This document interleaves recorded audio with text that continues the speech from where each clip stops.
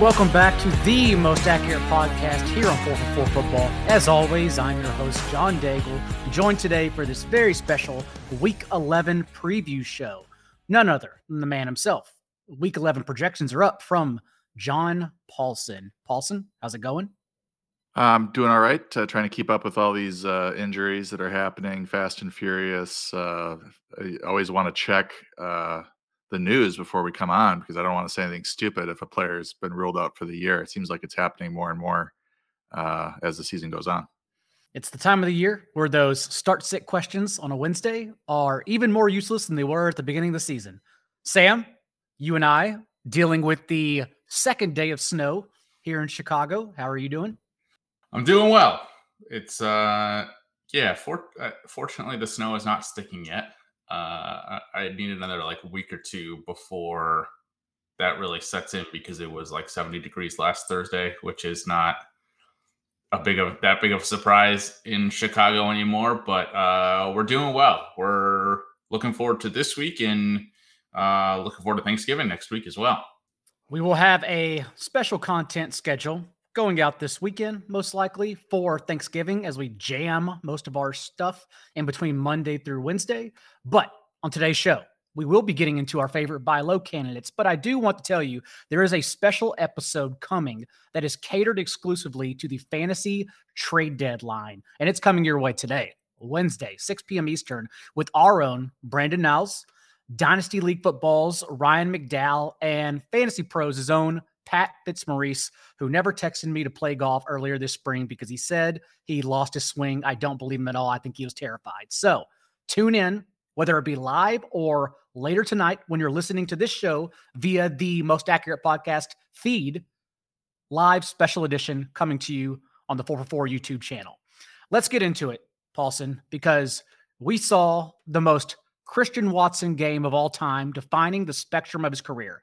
2 first quarter drops, followed by 4 catches for 26.5 yards per catch and 3 touchdowns on those 4 receptions.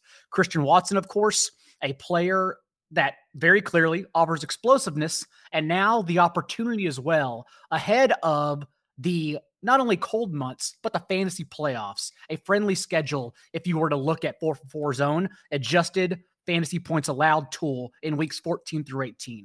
What are your thoughts on Christian Watson moving forward? Well, I think we saw why Brian Gutekunst decided that he wanted to draft him. I mean, he's bigger as far as receivers versus cornerbacks. He's bigger and faster than anyone on the field. And he finally put that all together. He's been really struggling with injuries. He's been injured all year. He'd come in, get back for a game, then he'd get concussed, then he'd, be back, in and out of the lineup. Tough to get any sort of rapport or consistency with Aaron Rodgers in that scenario, but he put it all together last week in a big win, a desperate win that they needed against the Cowboys. And you could sort of see his potential there. Like, this is why they drafted him. I think moving forward, you're not going to get wide receiver 1 type numbers, I don't think, out of him any sort of consistent basis, but he could certainly pop his head up into the wide receiver 2, wide receiver 3 finishes on a pretty consistent basis if he continues to play 70-80% of the snaps. Romeo Doubs is still on the shelf with the ankle injury. Lazard is, I think, still a safer play on a weekly basis, but we certainly saw what he can do. And if they can connect on 1 deep ball per game, then you're going to get a pretty good result out of him on a weekly basis. A route on 84% of dropbacks and team high 40% target share. I will note Allen Lazard was doubled by the Cowboys underneath for a majority of the games, which is why when you look at his target chart, everything came near the line of scrimmage, which is not the case for the rest of his performances this year. But in the leagues he was available in, Sam, for myself, I splurged the rest of my fab because it is week 11. We all live, on average, 7 to 8.5 years per Google. Our fantasy teams may live only 3 more weeks, and we can't take the cash with us. So I think it's a player, given everything Paulson and I noted, that I am willing to put the rest of my fab on. Right, and he's one of the few options, not only this year, but just in general, where we see a wide receiver available on the waiver wire that could provide, some startable value. It's not like running backs where you get a handcuff that immediately fills in. So I think you're doing it the right way by spending a lot of fab on him, because you don't get that opportunity very often at the wide receiver position. I will say, I think the Packers have been very inconsistent in how they're having their run pass splits. If you look at their weekly passer rate over expectation, they're jumping up and down each and every week. So there's not a ton of consistency there. But I do think that, again, in an offense where, again, Paulson mentioned Dobbs is still out, Sammy Watkins is not anything at this point. Christian Watson was essentially drafted to be the MVS replacement, the deep downfield threat that can get open with that speed. So he certainly has the ability to have those spike weeks like we saw this past week. I do think his floor is still, pretty close to ground floor, but we've seen now what his potential is. And if you're struggling at the flex position, or again, this week with a lot of wide receivers injured or on bye, you certainly could do worse than Christian Watson at this point. Over the weekend, we lost even more confidence from a tight end position, Paulson, that we had no confidence in to begin with. Zach Ertz, tight end 4 in fantasy points per game, out for the season. Dallas Goedert, tight end 5 in fantasy points per game, slapped on IR, out at the very least for the next 4 games. David Njoku has yet to practice, as Kevin Stefanski continues to lie to us, even though his initial timeline was 4 to 6 weeks. I never expected to get him back within 2 to 3 weeks. And so we can look for replacements here, but I think the macro analysis of the situation is that unless you have Travis Kelce or Mark Andrews, you're just screwed like the rest of us. Like, we are all piecing together just someone to slap out there. I don't even start Kyle Pitts, but I refuse to let him maybe go off on someone else's team. So I sit there and make him watch my team play on my bench every week. I think I would feel pretty good about starting TJ Hawkinson, given his usage with Minnesota. Kittle is always a weapon, but just been up and down with his production. There's been a couple guys that have emerged. Obviously, Cole Kmet, 5 touchdowns, I think, in his last 3 games. The Chicago five touchdowns on 11 catches. We're gonna get there. Don't worry. Not a lot of volume, but you get 2 touchdowns in back-to-back games. You're on the radar now, and at the tight end position. Dalton Schultz, I don't know if he's out on waiver wires anymore, but he's right back there in the top 5, 6 every week with Dak Prescott. And just kind of moving down the list, Isaiah Likely, I don't know if Mark Andrews is going to be back, but even if he is, I think Likely is a decent start. He's probably their second best receiver at this point, even if Mark Andrews is healthy. Foster Moreau is doing okay for the Raiders as a spot start with Darren Waller out. Juwan Johnson has a few touchdowns in the last few weeks. He's a decent dart throw. Trey McBride is the one guy that I'm interested to see play now with Zach Ertz on the shelf. He's the Mackey Award winner from last year, the first tight end that was drafted in this year's draft. He's got good speed. Went over 1,000 yards receiving for Colorado State. So the issue, I think, with Arizona is that they've got Colt McCoy right now, a quarterback. We're not sure when Kyler Murray is going to be back.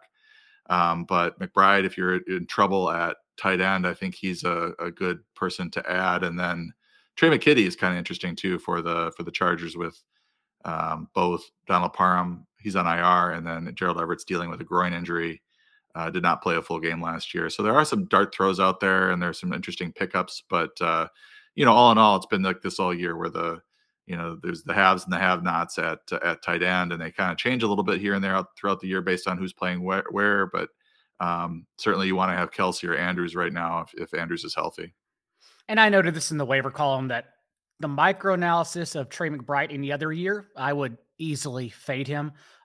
He's come off the bench for Zach Ertz. So he's replaced Zach Ertz, and he's still been targeted on just 4.4% of his routes. I know the usage was there on Sunday, 62 of 68 snaps in place of Zach Ertz, but that one target he saw from Colt McCoy has been Trey McBride all year long. But big picture discussion, again, sure, why the hell not? because we need anyone. And that's where we're at, Sam. Juwan Johnson, whose routes have now gone down in back-to-back games because Adam Troutman's route participation has increased. Who cares? Just get him on your team. Logan Thomas played a season high in route rate this past game against the Eagles. Didn't see much of a target share, 13.7%. But again, who cares? Because we need the tight ends. And that's where I'm at right now. Yeah, I think the other thing with Juwan Johnson, again, like beggars can't be choosers at this point, so you might not have a better option. But depending on who starts at quarterback for New Orleans, it sounds like there's a chance they go to Jameis Winston this week, but he had only targeted tight ends at a 14% rate in the 3 games that he started earlier in the year. Andy Dalton is at 20%, which is around league average. So there is some potential there. I think I'd be more confident starting Johnson if Dalton did end up starting, but again, you might not have a better options. And then Foster Moreau, like Paulson mentioned, we know now that Waller is going to be out for at least 3 more games. He's run a route on 85% of the team's dropbacks since week 5, which is the first game that Waller missed. Technically, he played, but was out the entire game essentially. And that's an elite route run percentage for a tight end. So I think Moreau, given the usage that he's already had, would be my top priority for tight end this week if he is still available in your leagues. I want to move on and discuss a few rankings debates that people are probably having internally with themselves with Christian McCaffrey and Elijah Mitchell, Paulson, because I've not heard your opinion on this situation just yet. Christian McCaffrey, of course, 18 touches to Elijah Mitchell's 19 in Mitchell's first game back post-bye against the Chargers Sunday night. And more importantly, Mitchell outcarried Christian McCaffrey 18-14. What are your thoughts moving forward on both of these player situations? Well, I don't know about you, John, but this was really surprising to me that Mitchell got this much work. Period. Like even rest of the season, looking at it with this sort of touch share, but also the fact that it was his first game back and they gave him this sort of workload. I think what this reveals is that Kyle Shanahan and company view Mitchell as good or better of a pure runner than Christian McCaffrey. They may also view McCaffrey as a player that needs to have his workload limited given all his injuries the last couple of seasons.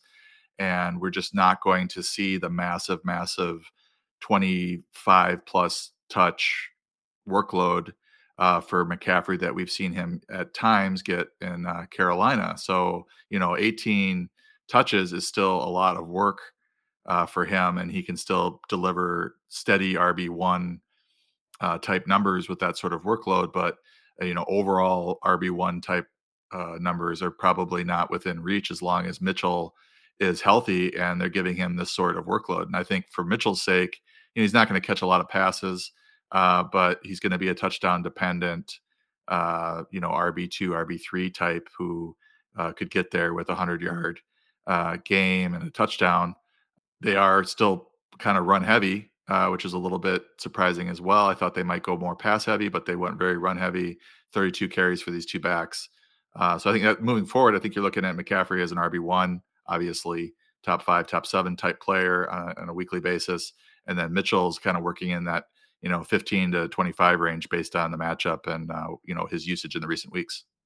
My spin of it is that I am skeptical of Elijah Mitchell's touches. And I think this is the Christian McCaffrey floor performance.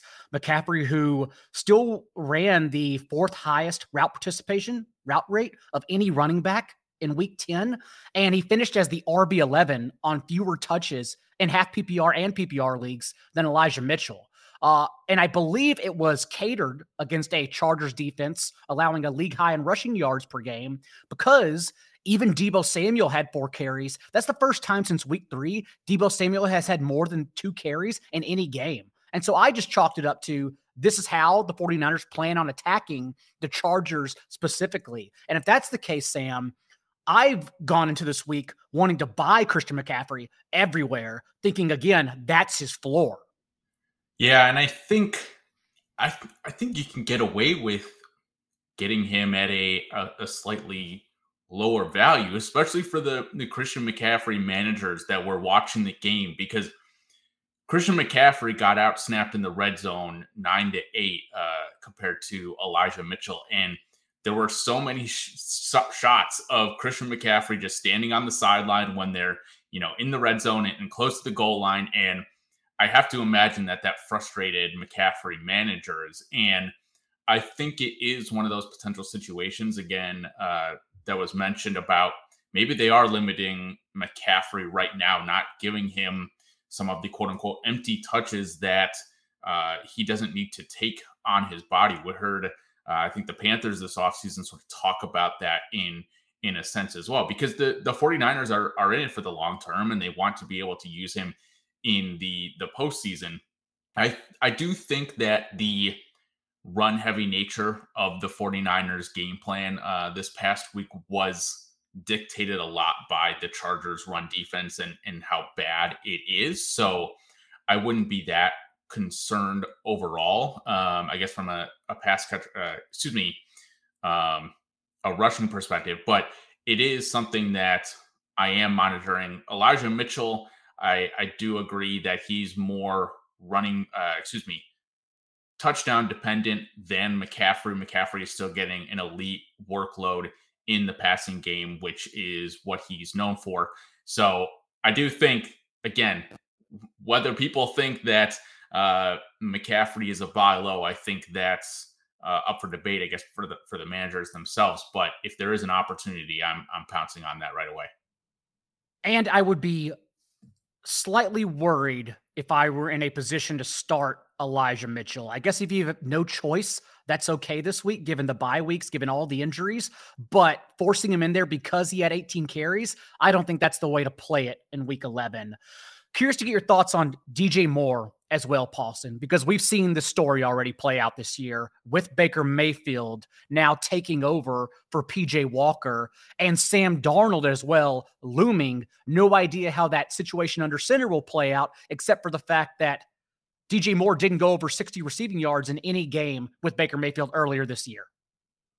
Yeah, 5.39 yards per target for Moore from Mayfield, and PJ Walker was over 8, I believe, the last time I updated it in the last 2 seasons with Walker at quarterback. So it's a quarterback downgrade for Moore. They don't have a good rapport. The only thing you can maybe bank on is that, it is a tough week for receivers with all the teams on bye and injuries. So, I mean, the one thing you can bank on with Moore is you probably should see 8+ targets given the situation at receiver there for the Panthers. But, I'm not optimistic that he's going to have a big game. You just haven't seen it with him and Baker Mayfield this year. And to be fair, those games with Baker Mayfield also included Christian McCaffrey and Robbie Anderson. So although these are going to be prayer yards, at least there may be more prayers descend to the heavens, and we may get a good response here. Sam, any thoughts on Panthers backfield? Because in my opinion, D'Onta Foreman, who I got wrong last week in that 2 weeks ago, of course, 9 touches or 7 carries, did absolutely nothing in a blowout game script against the Bengals. Chuba Hubbard returns. I was very tepid about playing D'Onta Foreman, and now we've seen his best games, 3 of the last 4, come in a situation where he was initially out-touched by Chuba Hubbard, but then Hubbard got injured, allowing Foreman to close the game on a hellacious run. And then, of course, he did well against the Falcons in 2 of his last 3 games because everyone does well against the Falcons. So I've actually been selling high on D'Onta Foreman moving forward. What about your thoughts on the Panthers backfield?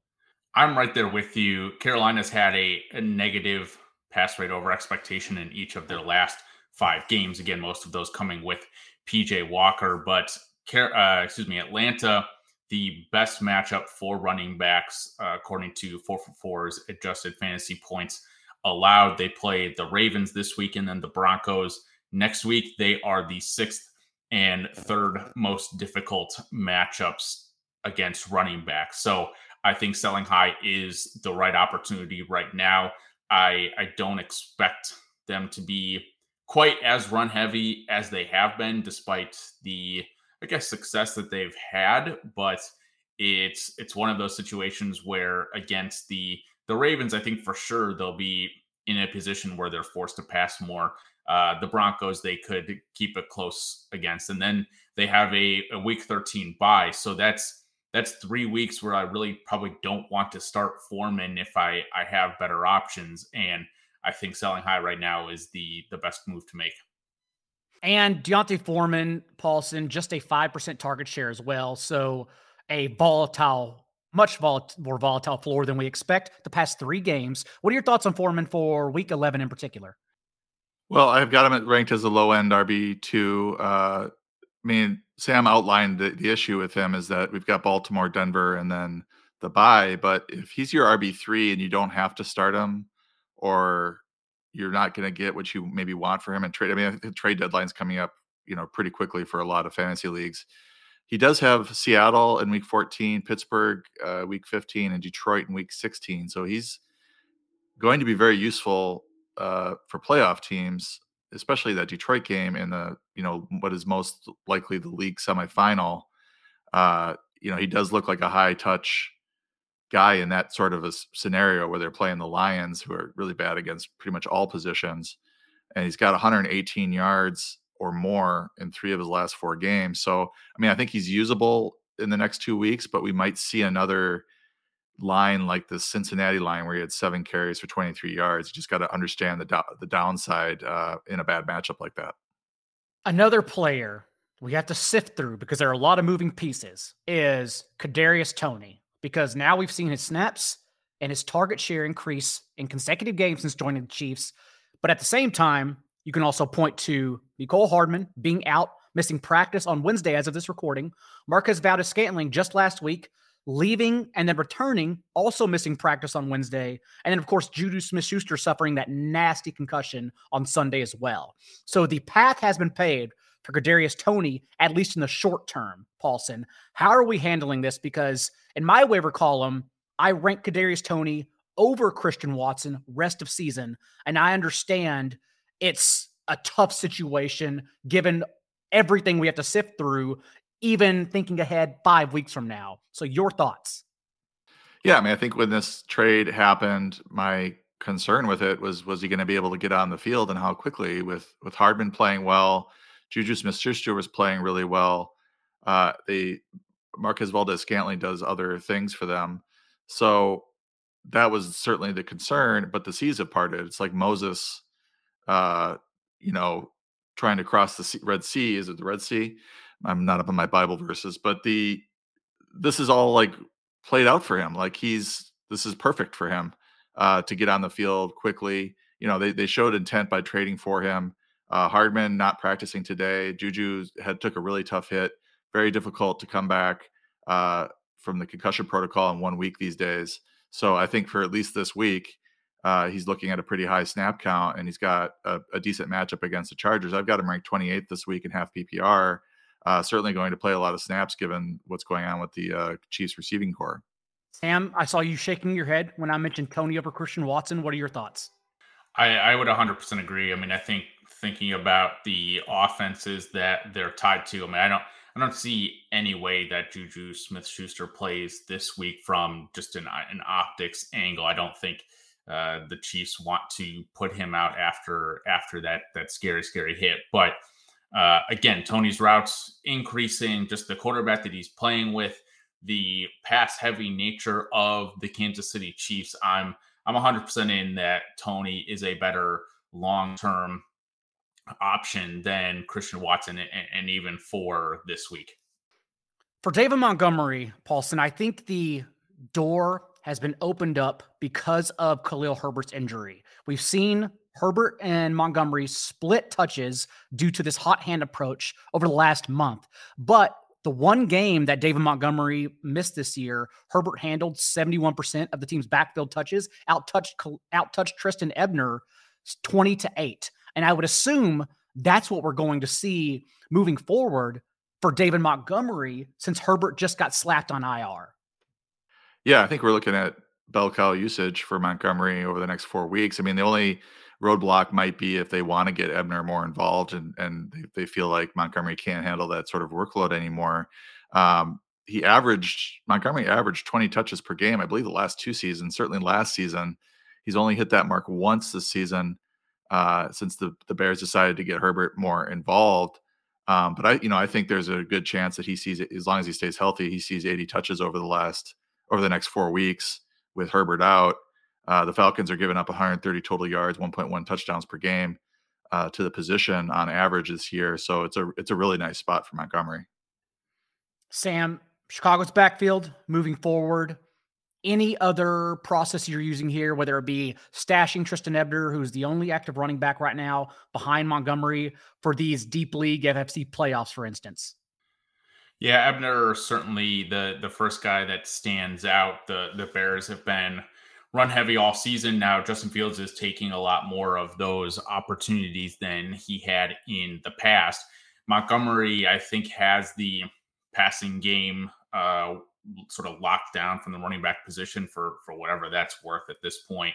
I do think that there still is a potential opportunity for Ebner to get more run than I think people might expect with this, again, hot hand approach that they're saying. Again, Montgomery is averaging negative 0.78 rushing yards over expectation per carry since week 7, which is when Eberflus sort of made this hot hand comment. And Montgomery's snap share hasn't really decreased that much. It's just been the workload for him. So if you want to sell high on Montgomery, I think you probably can at this point, given this news. But I've never been a big Montgomery fan. He just isn't that efficient. It would be more down to the teams that he's playing and the potential defenses that he has to face. I mean, he has excelled against poor defenses and then just sort of crumbled against some good defense. So it's probably just like a status quo thing for me for Montgomery at this point, and Ebner certainly someone to look out for. The people are pissed about DeAndre Swift's usage, Paulson. No more than 10 touches in any game since he returned from injury, and just 23% of the snaps these past 2 weeks. My spin on it is that, yes, DeAndre Swift is unusable right now, but you look at our playoff matchup planner at 4-4 and weeks 15 through 18, this Lions backfield has the 5th easiest schedule for running backs. So I still want to use this opportunity long-term to definitely get him on my roster, even if I'm a winning team, thinking he's a potential RB1 that I can slide into the flex down the road. But your thoughts on DeAndre Swift short-term right now? Well, he's just a sort of a desperation RB3 flex start at this point, maybe low end RB2 if it's a really nice matchup and you're banking on him breaking one on one of his 10 touches. But I mean, he saw 10 touches in week 8, he saw 5 touches in week 9, and then 7 touches last week. And this is kind of, without Jamal Williams really being hyper efficient or running the ball really well. I mean, Jamal Williams is doing a good job of carrying the load, but it's not like he's tearing up the league and just forcing himself onto the field. Snap share is all over the place for Swift. He had 55% in his first game back, then 16%, and then 31%. So we just don't know what we're going to get out of him on a weekly basis. But as you mentioned, that the playoff schedule is fantastic. Maybe he's working his way back into a 15 touch role by the end of the year. I know he's frustrated with his role. He's just sort of having to accept it right now. I think the Lions, won that game in Chicago. So you just kind of shut your mouth when the team wins. But he can't force his way onto the field just by complaining. So whatever they're doing with him and his health and the reason they're limiting him, Jamal Williams is the perfect guy to just absorb 20, 25 carries and to protect him. If they're looking at this as a lost season too, and they're just sort of building blocks, and they're not going to run Swift into the ground trying to win games in the second half of the season. Any further thoughts, Sam, on DeAndre Swift long-term, anything you're seeing in his usage? I do think the most frustrating thing for DeAndre Swift is that Justin Jackson is somehow still involved. He got 7 opportunities in the game this past Sunday, played 28% of the snaps. I will say on the encouraging side for Swift, he's had 3 high value touches in each of the last 2 weeks. And again, his snap share rose from week 9 to week 10. His opportunities rose from week 9 to week 10. So I'm in a situation this week where I have to choose between Swift and the aforementioned D'Onta Foreman. And I'm currently leaning Swift. I just think he has the potential to be a top 5 or 10 running back in any given week, to be honest. And again, it's very scary because this usage is not what you want to see. But last week, I believe, was the first week that he was completely removed from the injury report heading into the game. And I think as he gets further and further removed from this injury and getting more reps, that he will start to get more involved. The biggest frustration with him is that Jamal Williams is the goal line back. They really are not going away from him when they get in close. So that makes it difficult. But Swift is one of those guys that we've seen can break off a 30 plus run or a 30 plus catch as well and sort of make his day based off of that. I understand the landscape again for tight end is calling for Cole Kmet as genuinely a top 5 option because that's where we are. But at the same time, Paulson, given that he scored 5 touchdowns the last 3 games on just 11 catches, and this is a Justin Fields-led offense that is still averaging just 23.5 pass attempts per game in his last 5-game league-winning, soul-stealing stretch, I think it's a terrific situation to sell as high as humanly possible on Cole Kmet. Given that we saw him actually only score 20.8 fantasy points in half PPR leagues through week 7. And then, of course, these last 3 games, even just last week, he went over that total in one single contest because he scored 2 touchdowns, as you mentioned, in back-to-back games. And I think a Cole Kmet package can bring back like DeAndre Swift and Dalton Schultz, or even, let's say, an A.J. Brown. I think that's where people view him right now. And if that's the case, I want to leverage him for as much as possible. Certainly, if you can strike while the iron is hot on desperation at the tight end position, it's a good time to go for it. And it also depends on what your tight end situation is. You might have him as your backup, or maybe you want to target a Schultz, who is probably going to be more consistent rest of the season than Kmet, given the nature of the passing game in Dallas versus Chicago. Back-to-back 22-plus point games. Prior to that, he had a 9-point game. He did have six targets and 7 targets the last 2 games, so that's somewhat encouraging. I mean, I think Cole Kmet coming into the season was a breakout candidate for me. Like I thought with Justin Fields in his second season, Darnell Mooney was the only viable pass option in that offense with Allen Robinson gone. I thought Kmet would be the number 2 option, and he didn't crest 4 targets through the first 7 weeks, but now he's starting to see more work. They're starting to figure out how to use him. It appears the passing game is opening up a little bit, but they do have Chase Claypool, who they do want to perhaps work in more. He was 4th or 5th in routes run amongst the team's receivers last week, which is a little surprising in his second game. But I'm generally optimistic about Kmet given the last 2 weeks of usage, even though you do make a good point about the time where this is probably going to be his highest value of the year. And let's talk about Chase Claypool for a second, Sam, because his route participation in this second game with Chicago's playbook was actually lower than his route rate in the first game. 8 routes, as Paulson mentioned, in all, which was 5th on the team behind Darnell Mooney, Equanimeous St. Brown, Dante Pettis, and then that was Byron Pringle's first game of the year, and he ran more routes than Chase Claypool. That's certainly worrisome. So what is your view of the Bears wide receivers from Justin Fields moving forward? I think Darnell Mooney is the only one that I really have any interest in moving forward. I think it seems like maybe Kmet has taken away from some of Mooney's production at this point, and Mooney is just a talented wide receiver in and of himself.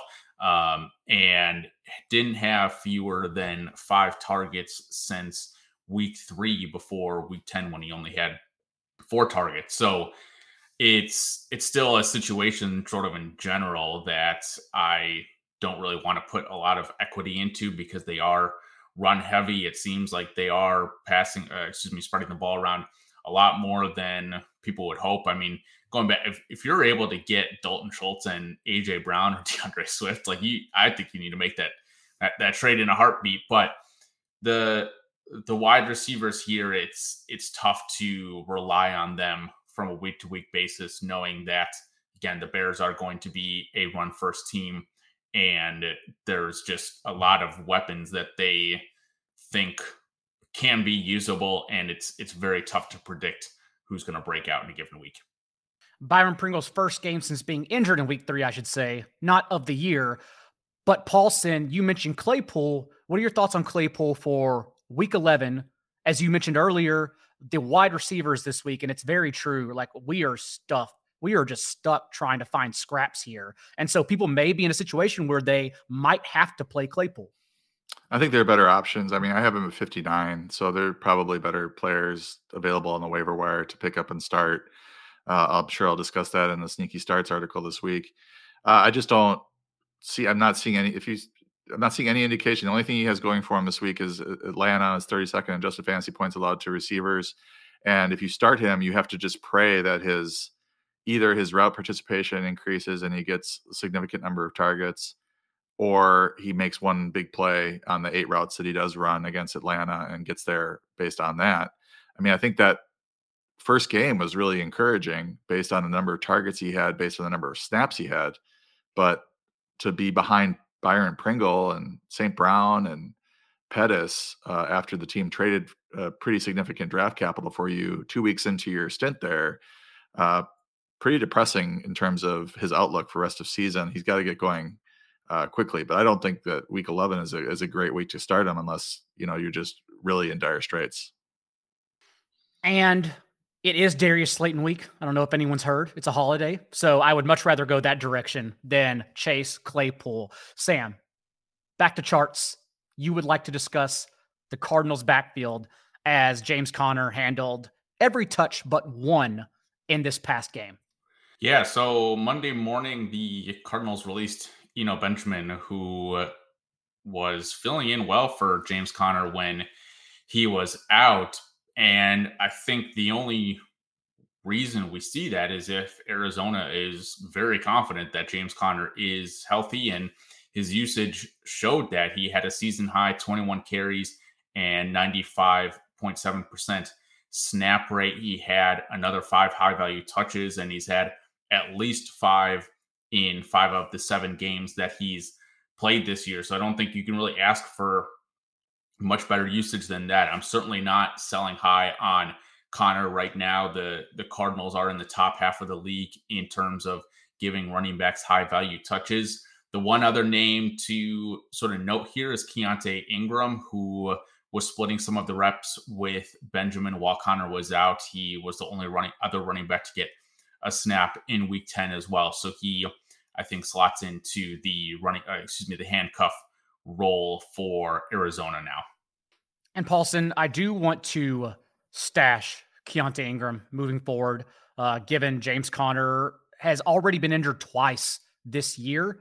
His body is more brittle than most running backs because he's more heroic than most running backs. And so Keontae Ingram moved up my contingency top 10 in the waiver wire quite high this week. That makes sense. And Darrell Williams, I believe, is on IR. He might be back in a couple of weeks. I don't think he's done for the year. So that's somebody else to monitor for the stretch run with Conner. The only other name that jumped out to me here was Elijah Mitchell. Just as, I don't know, was his first game or did he get injured in that first game of the year? He had 5. Looks like he had 5 high value touches per game. So that must be 5 in this last week. Pretty high percentage. He's there by Dalvin Cook and James Conner and Travis Etienne. So, if they're going to give him, I assume that with him not getting many catches, that would be goal line, Sam. So yeah, maybe it's a lot of the inside the 10 carries that he had gotten. So if they're looking at him as the goal line back, that's interesting as well. I also see Ronnie Rivers in the middle of that minefield, which, like Austin Walter of 2021, is a name that no one will ever remember led his team in touches at some point middle of the year. Sam, what are your thoughts on the Rams' convoluted backfield? I mean, get rid of all of them. I mean, it's so far this season, all Rams running backs have combined for 122.6 PPR points. That would be good for just running back 20 on the year if a single running back was getting all of that work. And there was some hype this week for Kyren Williams coming in his first game healthy. He only played on 27% of the team's snaps, got 4 total opportunities. Darrell Henderson still looks like he's the lead back at this point. He had a 55% snap rate and has only dipped below 50% in the previous 2 weeks after not having a week below that in the first 6 weeks. But he only has 2 games with at least 15 total opportunities this season.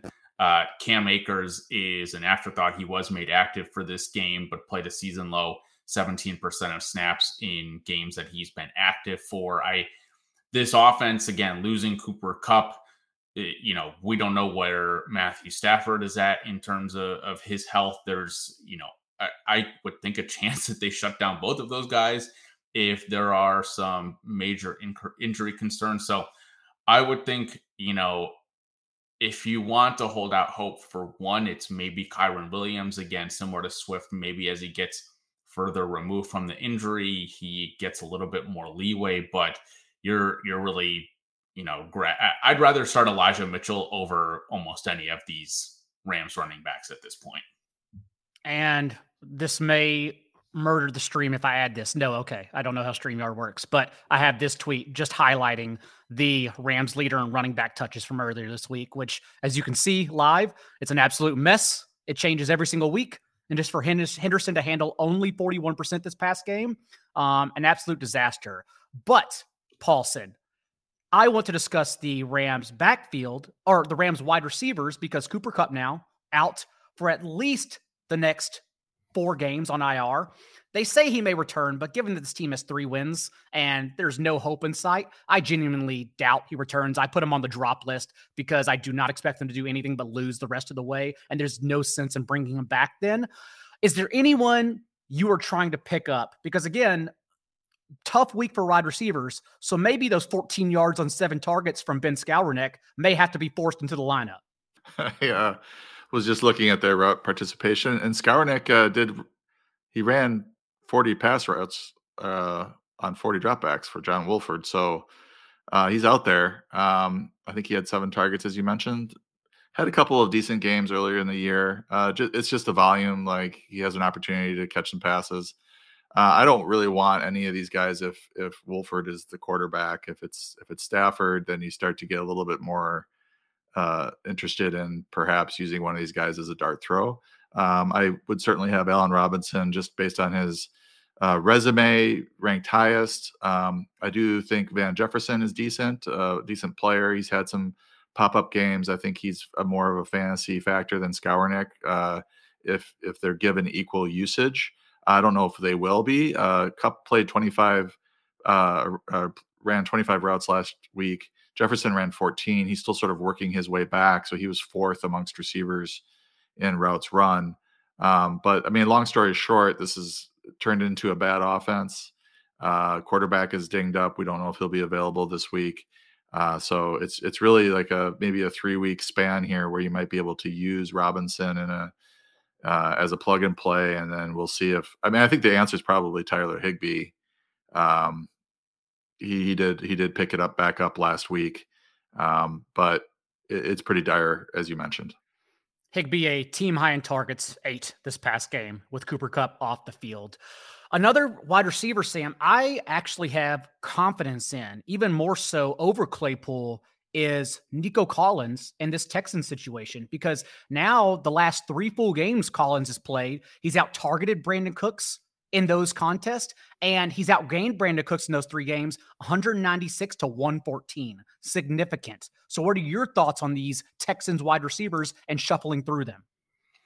I would agree. Nico Collins coming off, I think, probably the best game of his career. He earned a career-high 10 targets, found the end zone for the first time this season. He also ran a season-high 80% of routes on Sunday. So I think there is some optimism that this usage continues. I mean, you're getting really desperate if you're starting a Texans wide receiver. Brandon Cooks is essentially a non-factor at this point. He got dropped in an FFPC league that I'm in last week, and I just really didn't have much excitement about picking him up or even putting a bid on him. So, I mean, I think I'd prefer probably Tony or Watson, Christian Watson, two guys we've talked about, over either of these two guys moving forward. But again, back to Nico Collins, I do think there's starting to be maybe a little bit more trust between him and Davis Mills. The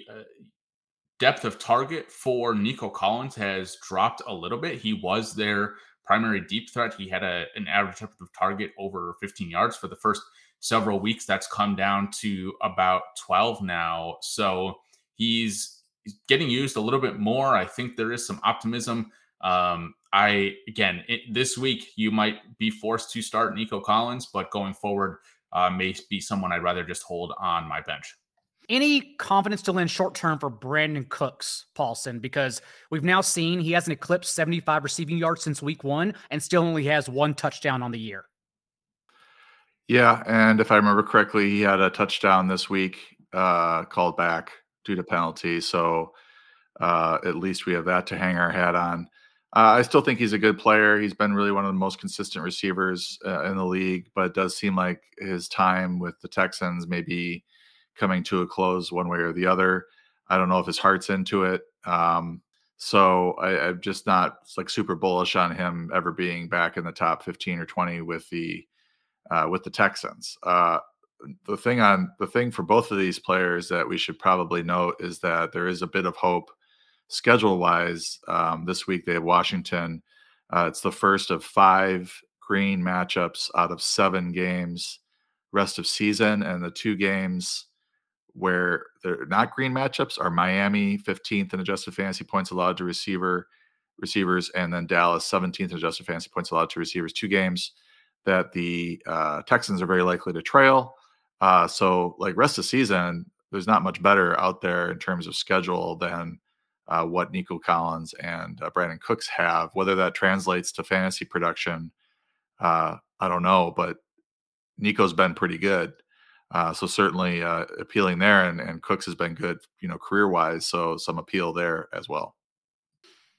Brandon Ayuk, a roller coaster of a game on Sunday night, but still eventually got there. And more importantly, out-targeted Deebo Samuel 7-6. That, of course, being Deebo's first game with Christian McCaffrey since he was injured prior to the bye. Sam, anything you're seeing from the 49ers backfield that makes you higher, lower on one or the other? Or, I'm sorry, the 49ers receivers.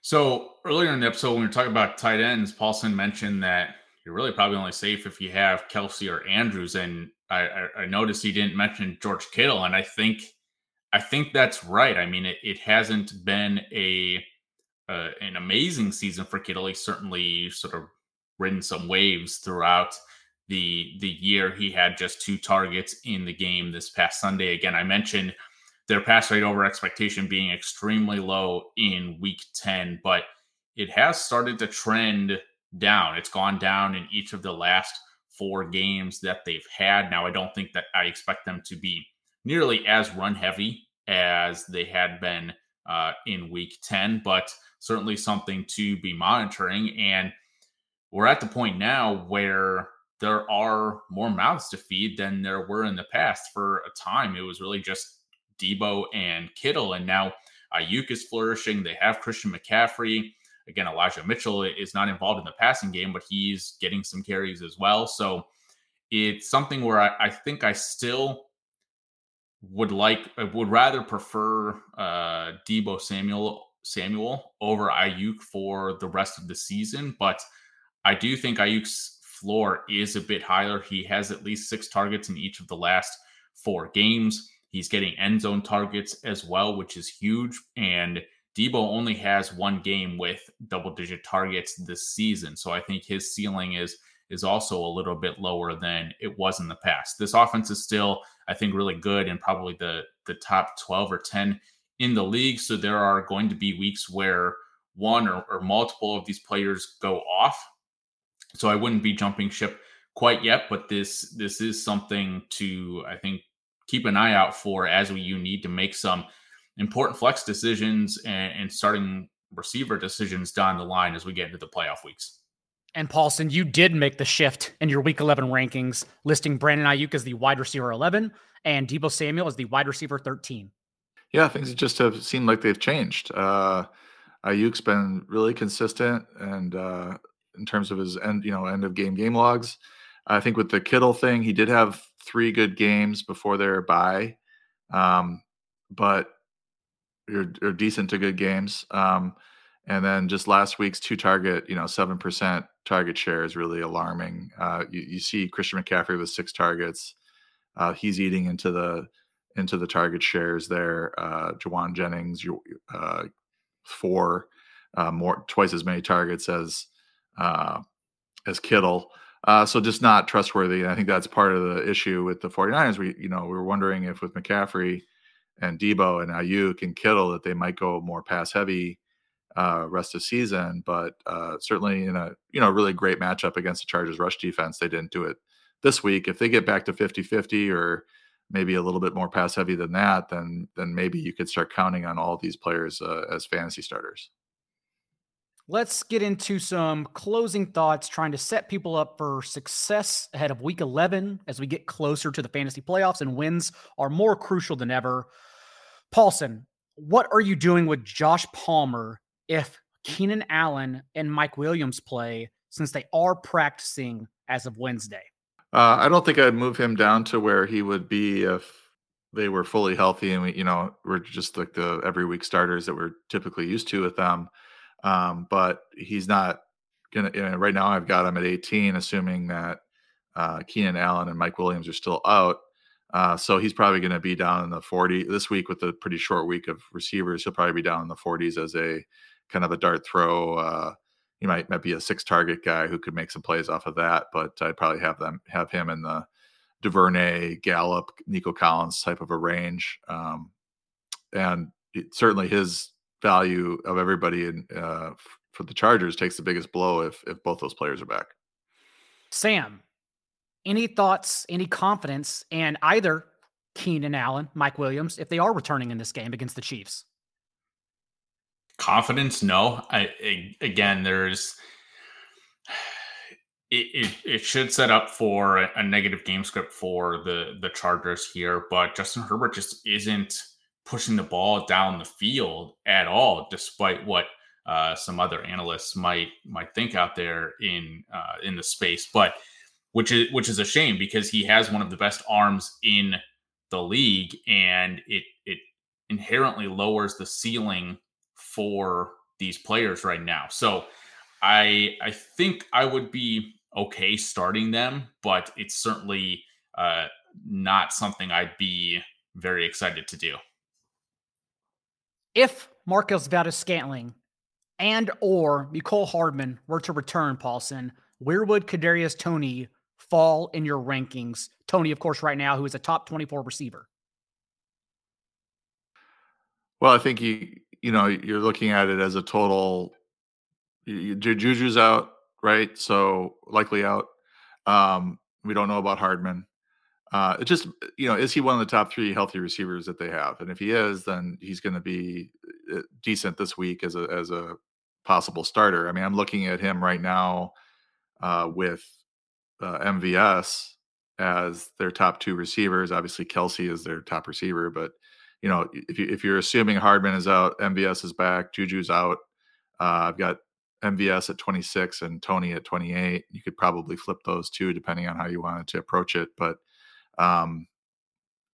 if Hardman comes back, then they both would be moved down, because Hardman has been playing really well in the last few weeks prior to injury. Sam, last we saw the Ravens for their bye, no Gus Edwards, leading Kenyon Drake to somehow get 26 touches, score 2 touchdowns. Gus may be back this week. What are your thoughts if Edwards were to return about Gus in your lineups? If Gus were to return, I wouldn't want to start Gus Edwards. It looked like they were sort of turning. I mean, Drake had a really good game against the Saints on Monday Night Football. I do think that he has sort of earned more touches at this point. And again, there is Lamar Jackson, who again takes away the rushing floor for some of these running backs. And if they're splitting between those two, I certainly don't want to be trusting Gus Edwards in my lineup. What about Kenyon Drake, Paulson? Any confidence, RB3, 4? How would your rankings adjust following the tea leaves of Gus Edwards' return? Well, I have him in the rankings right now. I have Gus at 37 adjusted because the Panthers are adjusted 29th in adjusted fantasy points allowed to running backs. So I've got Gus at 37. I don't think that they'll give him the normal workload that they were, kind of ramping to with him being the starter with J.K. Dobbins still out. But, given it's a hamstring injury, I don't think they want to aggravate it right away. If he does play, they'll probably ease him back in. And that leaves, I think, the bulk of the touches to Drake in a really nice matchup against the Panthers. And finally, the Falcons backfield last week, Thursday night. Tyler Algier, 11 touches. Cordarrelle Patterson, 6 touches. Caleb Huntley, 5 touches. Avery Williams, 4 touches. Paulson, was that for short week reasons with Patterson just his second game off of injury? Or is that something we should expect moving forward and thus lower Cordarrelle Patterson in our rankings every week? Well, I think we saw a report, or we discussed, I seem to remember that we discussed this maybe on last week's pod, but with the short week, Patterson's an older player, coming back from his first game, or from his first game from a long layoff, had 13 carries. It's speculation, but I think that they were just limiting him on that short week, and that he's going to have a 10-day mini bye here to get ready for week 11, and is going to be back in the driver's seat in what's a really nice matchup against the Bears. 26 adjusted fantasy points allowed to running back. So I have him ranked as a mid-range RB2, but the confidence level there is not as high, as it was maybe heading into Thursday night's game, thinking that he would continue to see double-digit touches. I mean, it is a 4-way committee, so they have a lot of options there if they don't want to overwork him. Confidence level in Drake London, Sam. What's the ranking here on a scale of 0 to 10? It's probably a -4. It's okay, fair. It's not good. It is a week where we may have to start him. He got the end zone target last week, caught the touchdown, which is good. But I mean, again, you see some of these deep balls from Marcus Mariota, and it explains why they're not passing the ball quite as much. I do think that, again, he's one of the better options if you are stuck in a bind. I think I'd rather start. Would you rather start him or any of the Bears wide receivers? Because that's a similar comparison. I would start Darnell Mooney. I would start Darnell Mooney. None of the others though. Yeah, that's where I'm at too. Drake London. Yeah, I mean, I've got Mooney at 14 and London at 39. So yeah, that's. But anybody else, I don't know. I wouldn't. I mean, I think I would start London over Claypool or whoever else they might run out there. And those Kyle Pitts prayer yards we always see cited on Twitter. Just remember, Kyle Pitts leads the league with 30% of his targets being charted as off target. Thus, those don't come to fruition. Those don't matter. Is this the last chance to buy Kyle Pitts in Dynasty for low once they get Dynasty? Yeah, I think you say redraft. I was like, no. I'd rather just eat a ham sandwich and not do anything. Dynasty. Well, the thing about buy Kyle Pitts low is that you always have a chance every Monday. Every Monday you could buy Kyle Pitts lower. So I don't know if this is the last opportunity. Well, if there's trade deadline, but I guess in Dynasty they probably wouldn't be. Yeah. Yeah, well, this offseason for sure, you're definitely not getting Kyle Pitts. Especially if there's a quarterback or coaching change. Like that's really what we need here for Kyle Pitts moving forward. What else do you have on the site coming this week for everyone, Paulson? Sneaky starts doing the podcast on Friday. Next Friday, by the way, we're going to take off after Thanksgiving. It's just too difficult to try to record with the families after Thanksgiving. So we're going to have this Friday's pod, and then we'll skip a week and then come back the following Friday. We will be back for Wednesday's pod, though, still one day before Thanksgiving. And we will have at least DFS content as well as our redraft content on the site still going out for everyone. Sam, what about you rest of week? There's a rumor you had the best hop into conclusions on the site that was ever written in the last 6 days. Yeah.